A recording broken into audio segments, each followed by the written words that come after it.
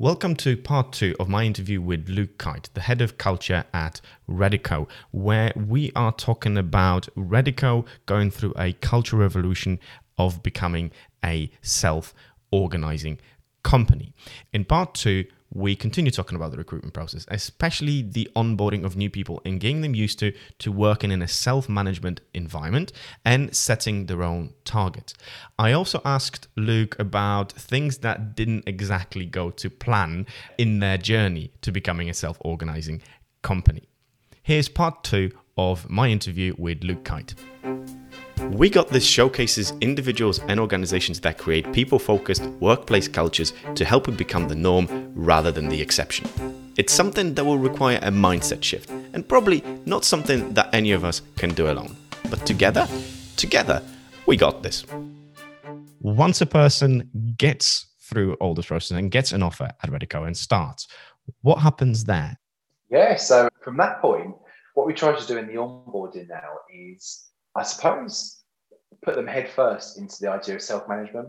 So I suppose typically when you might join a normal company, you would meet with your manager and HR and stuff like that, and they would sort of say, right, you've got to do this, this is how you're going to do it, this is what the onboarding is going to look like for your first couple of weeks. What we try to do is a different approach. You get people straight away into the mindset of being responsible for themselves and the way they work. And what this looks like is just having at the moment it's a Trello board. And so they've got everything that they might need to know about the company on this Trello board. There's all these tickets all over the place. And we say, you are now responsible for your onboarding. You can take it as quickly or as slowly as you want. You can work on it around your other priorities, around the other work you're going to be doing on a daily basis. When you want to learn about this, you can learn about this. When you want to schedule an initial catch up with this department, you can do that. If you want to do it, it's completely up to you. This is essentially like your one-stop shop for everything that's going on, and how you take that is up to you. How you want to onboard yourself is up to you.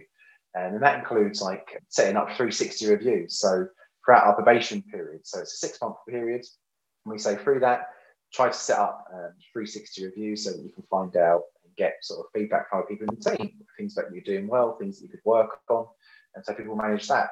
They manage things like their values journal, which is putting down instances every time they've aligned to the values or something they've done which aligns to Redico's values and how we work, and just talking more about that. So it's instantly just sort of thrusting people straight into that idea of responsibility and self-management and the way they can work. And I suppose from there, it's just giving people that support they need as well when they need it. So there's obviously lots of things. I suppose one of the challenges that we have often is people joining the company aren't used to this.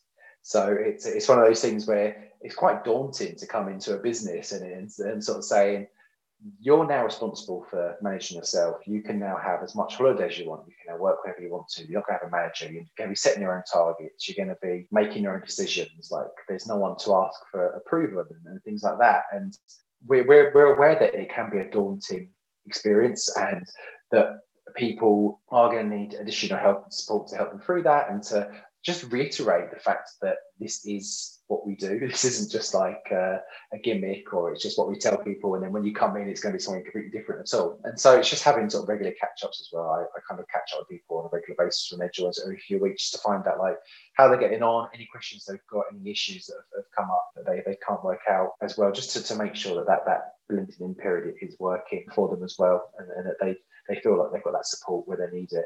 But apart from that, it's very much like on that person to start, I suppose, getting themselves head first into the organisation and just doing things. Because we used to have it that we would tell people when to do it. So we'd say, right, I'll set up a conversation for you to meet the finance team. I'll set up a conversation for you to meet the SEO team, the development team. But now it's a case of, look, this is the person to reach out to.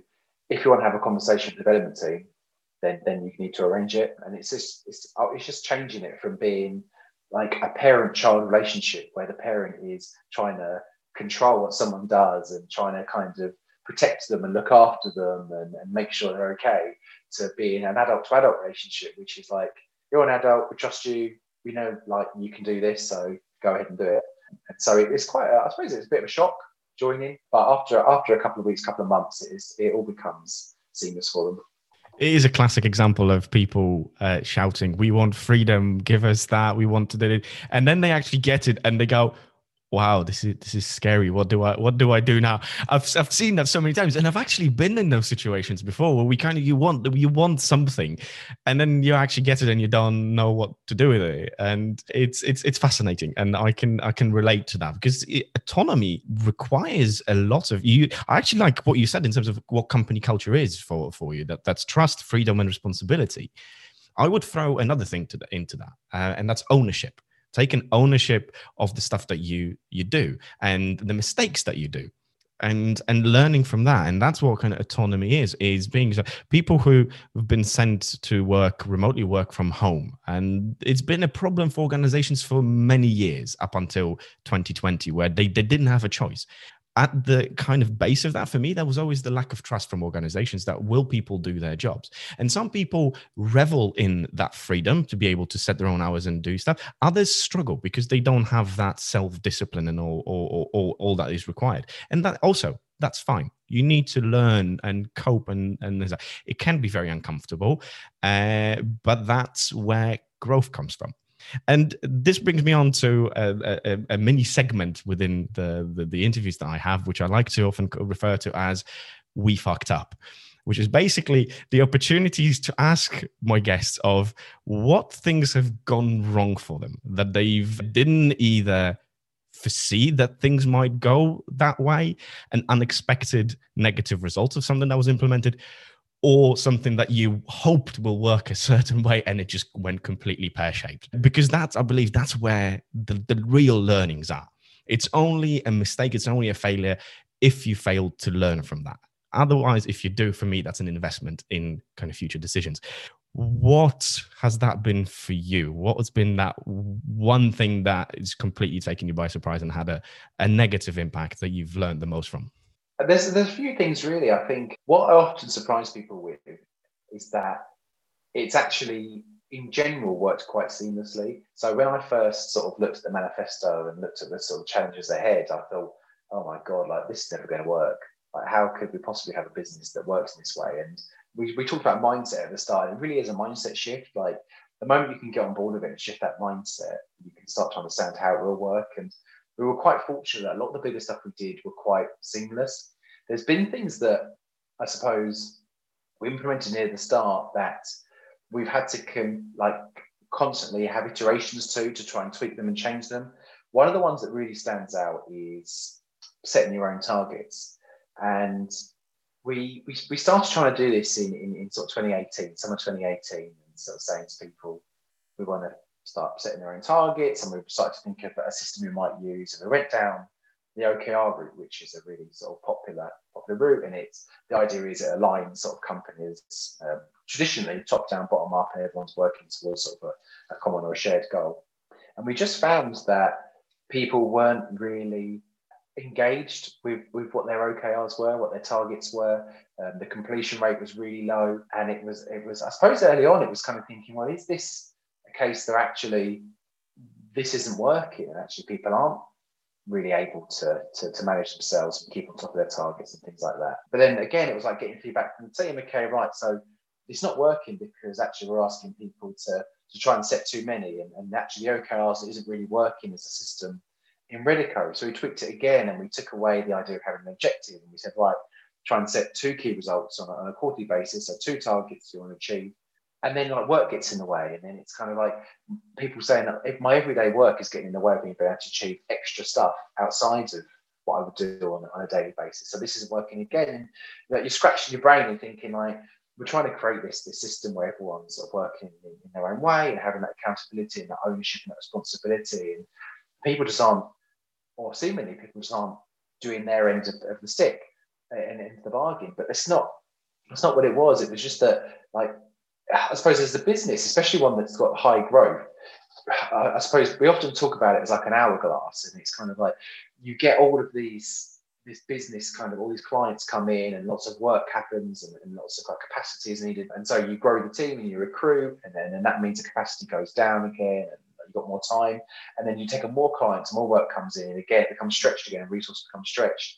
And what you find is just that just seems to happen all the time. And it just means that if people aren't setting goals and targets which are more aligned to their everyday work and what they're doing on a daily basis, or what their priorities are, what they need to do, the chances are not even going to start thinking about it. And so we've had to get to a point where we're just encouraging people to set these goals and these targets, which are more aligned to like their daily work. It's like, what is the priority going to be over a 3-month period, rather than what is something extra that you could do as an additional target to like your everyday work and what you're planning to do, which hopefully encourages people to kind of think more about like different ways of doing things and the challenges that might come about, and the issues that might be presented by it, and just thinking differently about how they're going to achieve stuff going forward. And at one point, I think we aligned the targets to money, but I mean, I'm sure you know that actually when you align things to money, it doesn't really make too much difference to how likely they are to be completed. So we learned that as well. And you've got the whole damn pink thing around money not motivating people and things like that. So we kind of ditched that idea. And so it's one of those things where the targets has been that real up and down sort of learning curve, trying to sort of adjust it and trying to test the system. And the other one was probably the manager one, in terms of just trying to stop, I suppose, because when we first started this, we had that role A, which was more of like a strategy type position. But for a while, it was almost like they were a manager, but in everything but name. And they were still doing a lot of the jobs, a lot of the responsibilities, a lot of the things that a typical manager might do. And like we're saying to people who don't have managers, that actually we've got someone that's acting like a manager and doing it. And so we had to kind of detach a lot of responsibilities from that and really be clear about what this role is about, what that thing is doing, which is about growth of the department and about making sure that it's able to sort of complement the rest of the business and grow that area, and all these other responsibilities like probations and mediation, things like that, can fall to other people in the team to manage. And coaches can form all the part around personal development and motivation and supporting things like that, which we talked about earlier. But that was probably the other one, is just making sure that what we were saying was not having managers, but in reality we had managers. So it was just trying to make sure that we didn't essentially sort of not have that clash. So there are two things that kind of stand out as not necessarily testing, but more learning curves and just adaptations and iterations and stuff that we launched really early on. And yes, that's what I'd say stands out. In a way, I want to ask you, what would you do differently next time around if you had the opportunity to do it again? But I've got a feeling that you've sort of covered that in great detail in these two examples that you just mentioned. But is there an element that you haven't mentioned that you think that you wish you'd done it differently, or that next time you will definitely do it differently? With the targets and the goal setting, it was so overly complicated at the start. I think in my head I had all of this ambition of trying to tie it to values and like the 4 pillars of what it is now, 4 pillars of something, and having like values driven and things like that in there. But it was just too complicated. And ultimately, we want people to set their own targets because we want people to be responsible for growing themselves and growing the business and helping to drive the business forward. And people should be able to do that in a really simplistic, easy way, which is, this is what I want to do, this is how I'm going to do it. It doesn't need to be bells and whistles associated with it. It just needs to be really simple, really clear, and just really concise. I'm trying to recall who said the simplicity is the ultimate sophistication.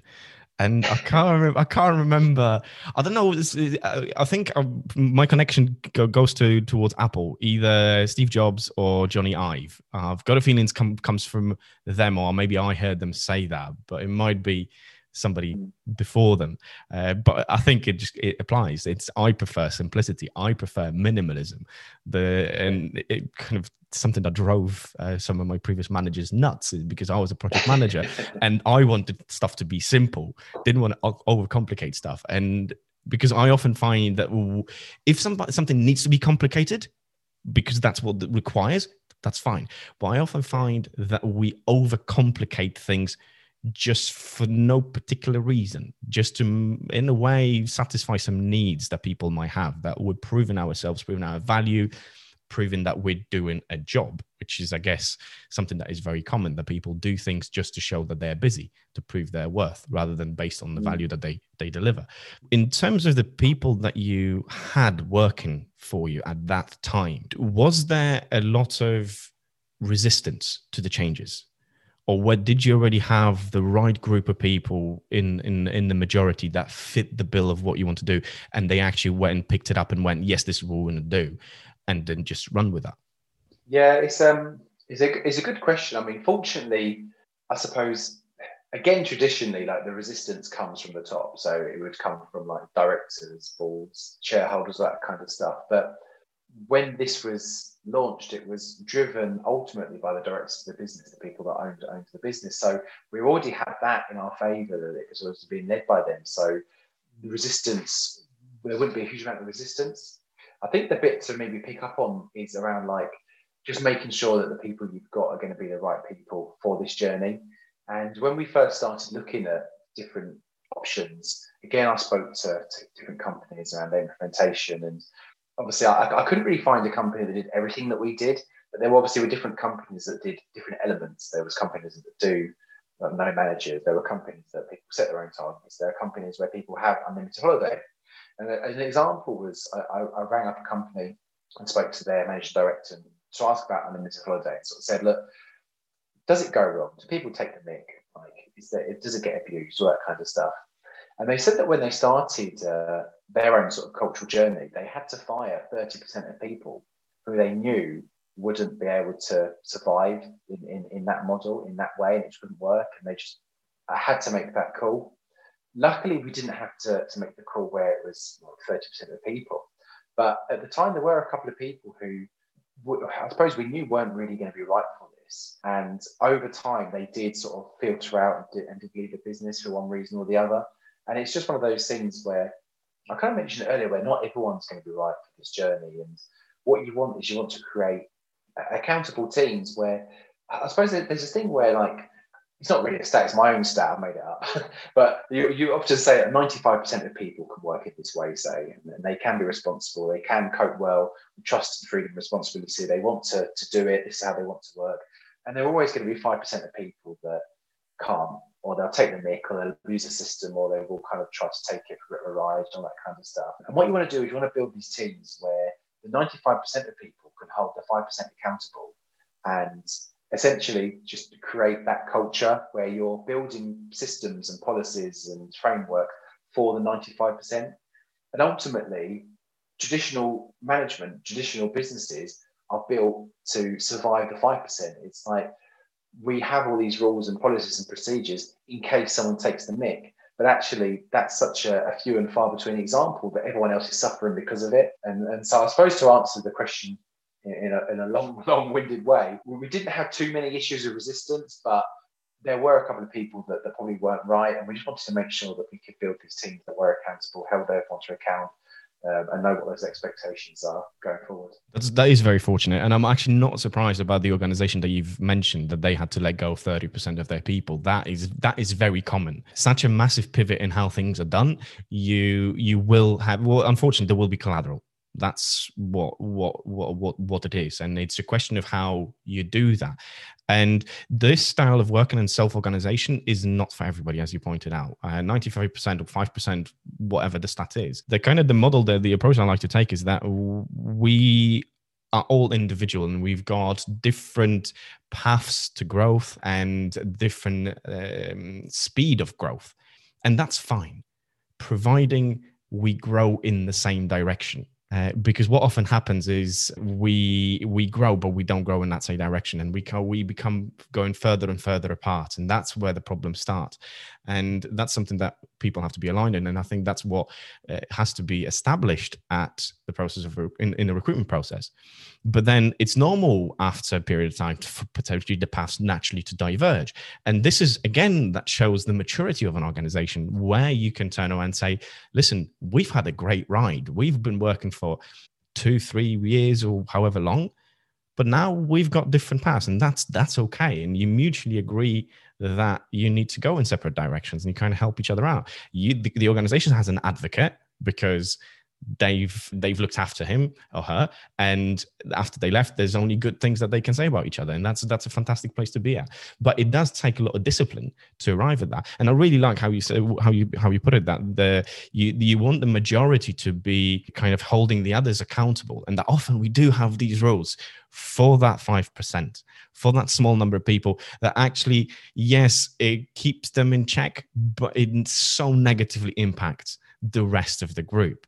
And you see it so often, and that's such a shame. But it's really glad to hear that you do it slightly differently. To make it a little bit more practical, although actually come to think of that, you've already made it very practical with all the details that you gave. So if we could make it even more practical, if an organization wants to go down this route, a similar route of what you've mentioned, where would you say they start? Kind of the first place that they should look at. You've mentioned that for Redico, it was flexible working. Is that for everybody? Is that where you would start again? Or is there another place people within organization can who want to transform their organizations can start? Yes, I mean, I would say that in terms of the starting point is with the team, and in some way having a survey or a feedback option with the team to be able to sort of start feeding back and understanding what the pain points are in that organization. Because ultimately, the people that are working for the business on a day-to-day see things very differently to how the managers might do, or how the leadership might do, or the board might do, whatever that might be. And so initially start out with some kind of benchmark. So there are loads of like different options, obviously, for it. You've got things like the EMPS surveys, which is a very simple place to start, and you can get a score from that and get feedback from people just to kind of give yourself a bit of a benchmark.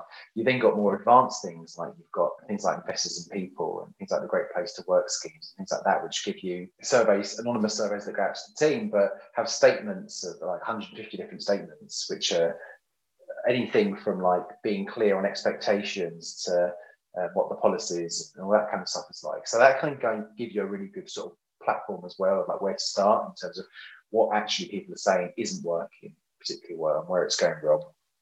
In terms of what you do with that information is making sure that first of all you listen to it and then action it as well, because the worst thing you can do is ask the team for feedback or try to get responses to a survey and then not do anything with it, and then just do another survey in 6 months' time or a year's time and then not do anything with it and all that kind of stuff. So you then need to put together a bit of a roadmap in terms of what that looks like. Now, for us, that was a manifesto, which was like, these are the 6 areas that we've highlighted as a business that we want to change. And they can be as big or as small as the business wants. And then this is the plan we're going to do. So this is point A, where we are now. Over this period of time, whatever that might be, 3 months, 6 months, 12 months, this is what we're going to do, and this is how we're going to roll it out. We don't necessarily know. You don't have to go there and say, this is every single thing we're going to do, and this is how we're going to do it, because ultimately when you get to that point, you can work out then how you're going to do it. So I put together a roadmap initially based on what I thought was going to be the easiest thing to do. And so things included what I thought would be easiest was people setting their own targets. Flexible working is an easy thing to roll out. And then what was going to be the hardest thing to roll out, things like removing managers and having a different thing in place for that. And so that was more towards the end of the roadmap. So start creating this roadmap of what that looks like, what the future looks like for this culture. And put someone, I suppose, one of the big things that can really help with the success is making sure there's someone who's dedicated to doing this, not someone who's just doing it as part of their job, because it will never be priority because other things come up, other priorities come up. This is one of the biggest successes for this is that the directors said, look, it didn't necessarily have to be me, but making sure there was someone who this was going to be their job, or this role was going to be to roll this out and to make sure this happens. And throughout, going to the team, asking them the problems. So when we're coming to flexible working and I'm thinking to myself, well, what's going to happen here, or how's this going to work? But setting up meetings with the team and getting more information about how do you think this could work in a way that's right for you and for the business, and where it's not going to break, it's not going to go bang, like just constantly getting feedback. I'm one of those people that I probably get too much feedback now. Like I've always got a Google form going out or a survey or something, trying to get feedback from the team. It's probably annoying. There's always the stuff that goes to the team, because I just want it to be collaborative. Again, with like culture, I just want it to be, it's not about my culture or the director's culture, but it's about team culture. And the only way you can make it about a team culture is by getting the team involved throughout, making sure that everyone feels like they've been heard and listened to and can collaborate on this and build it together. It's like when we win different awards for culture, it's not my own personal reward or my own personal sort of accreditation. This is what a team effort. Like if I stepped out tomorrow, the culture is still going to work because everyone's come together and created a supportive, inspiring, responsible place to work. And so that's something where you've got to be really key, is just including the team every step of the way, every step of that journey. So I think that's what I would say is start. It's not necessarily go, right, tomorrow we're going to become flexible. We're going to be more flexible, but start saying, what does the team want? And then what does that plan look like? And how can we build that out over X amount of time? That's where I'll start. Thank you. That's very useful. And in terms of any resources, you mentioned Corporate Rebels. Definitely a fantastic place to start if you want to educate yourself more. But you mentioned that you went out to organizations, that you read a lot of books and how things can be done. Are there any particular ones that stood out for you? Do you recommend people look at? Yeah, so there's a similar company to Redico in sort of the same industry, which is Propellernet, which is a company down in Brighton. And there's a book called Super Engaged, which has got loads of great ideas in that as well, by Nikki Gattenby. There's a book called Brave New Work, which also has a lot of ideas. Another one called The Happy Manifesto, which is by someone called Henry Stewart, who's a really well-known person, especially when it comes to managers and people being able to choose their own manager and different approaches to how that might look like when it comes to sort of leaders and things like that. And he works for a company called Happy, believe it or not. So that's it all fits in pretty well there. And he's the Chief Happiness Officer, which is a pretty cool title. So there's some really good places to start. And then when you really want to get even more heavily into it, I mentioned it at the start, but Frederick Laloux and Reinventing Organizations is kind of taking the idea of culture and redefining it to being this self-managed, self-organizing kind of next revolutionary type business. And it's got loads of videos online as well. I can't quite remember the name of the website, but you type in Reinventing Organizations and all that into Google, you'll find the website. It's got loads and loads of videos about how you can solve these common problems people might have when you move to sort of self-organizations and self-organizing sort of principles. So hopefully that's some good ideas there. Definitely, I'll do my best to find all those resources and include them in as links for people to look at in the show notes. We talked a fair bit about what you've done so far. What does the future hold for you in terms of Redico? Where are you going next? How things are going to develop? Any projects, any things that you're really excited about, you can't wait to put them in place, or you can't wait to see the results of? Yes, I mean, I'll start from like a culture standpoint. So I am a very competitive person, and I only thrive if it's a competition or if you can win something. That's what motivates me. It's one of my biggest strengths, I would say. And so for me, it's like becoming the best place to work in the UK or the best place to work in the world. That's where I want to be. Like, I'm not happy with fourth. Like, fourth is really good. Like, we came fourth last year. Like, that's great. I think this month, or actually, I'm not 100% sure when this is going out.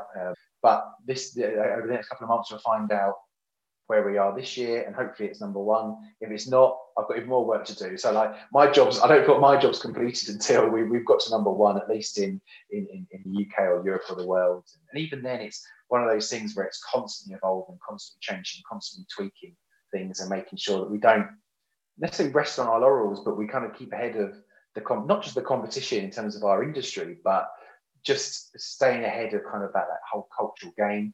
And being kind of the pioneers and the radical company that really is kind of trying to test things and really push things to the limit and really give the team as much sort of freedom and trust and responsibility as possible.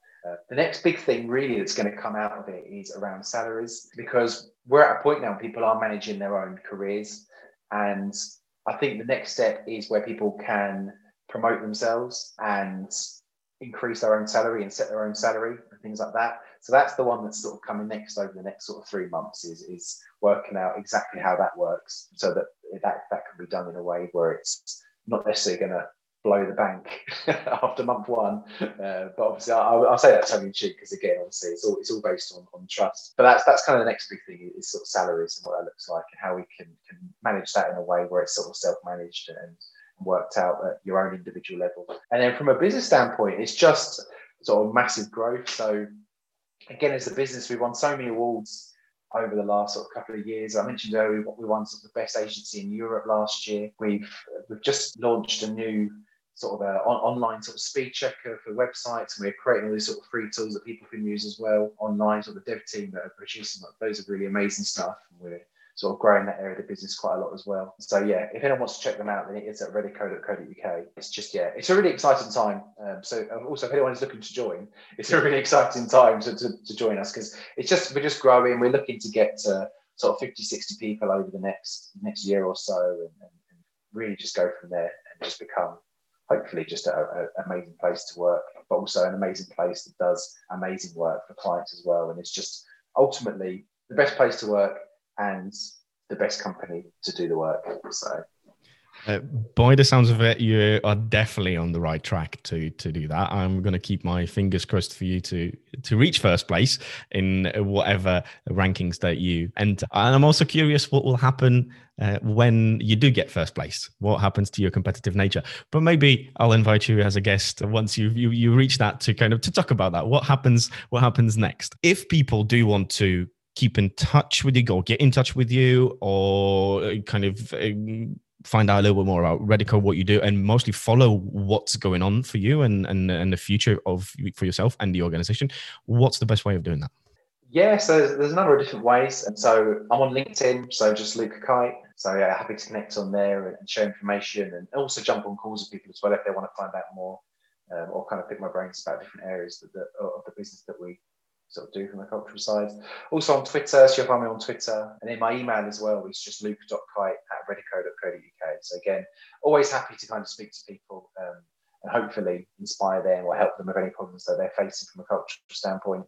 Even if you want to pick my brains or try and just talk over things, like always happy to give my time for that as well.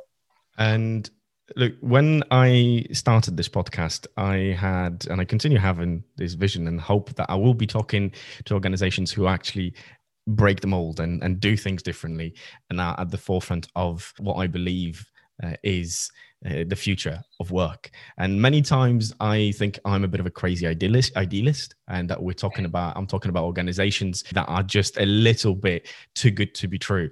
But by talking to people like yourself and seeing organizations like Redico makes me certain that I'm not completely unhinged, but secondly, that we are going in the right direction. It will take us a little while for this to become the norm rather than the exception is at the moment, but we're definitely heading there. Luke, it's been an absolute joy getting to learn from you about Redico, about your journey. I'm looking forward to finding out a lot more of what the future holds for you. But thank you very much for your time. No, thank you very much. It's been an absolute pleasure. Before you take off, I've got a huge favour to ask. If you found the episode and this podcast of value, please subscribe, rate, and give us a review on Apple Podcast or wherever you might be listening to it. It will help grow the audience, which is so important for a podcast in its early days as this one. You can find show notes for this and previous episodes on human.pm/we got this. That's all one word. Until next time.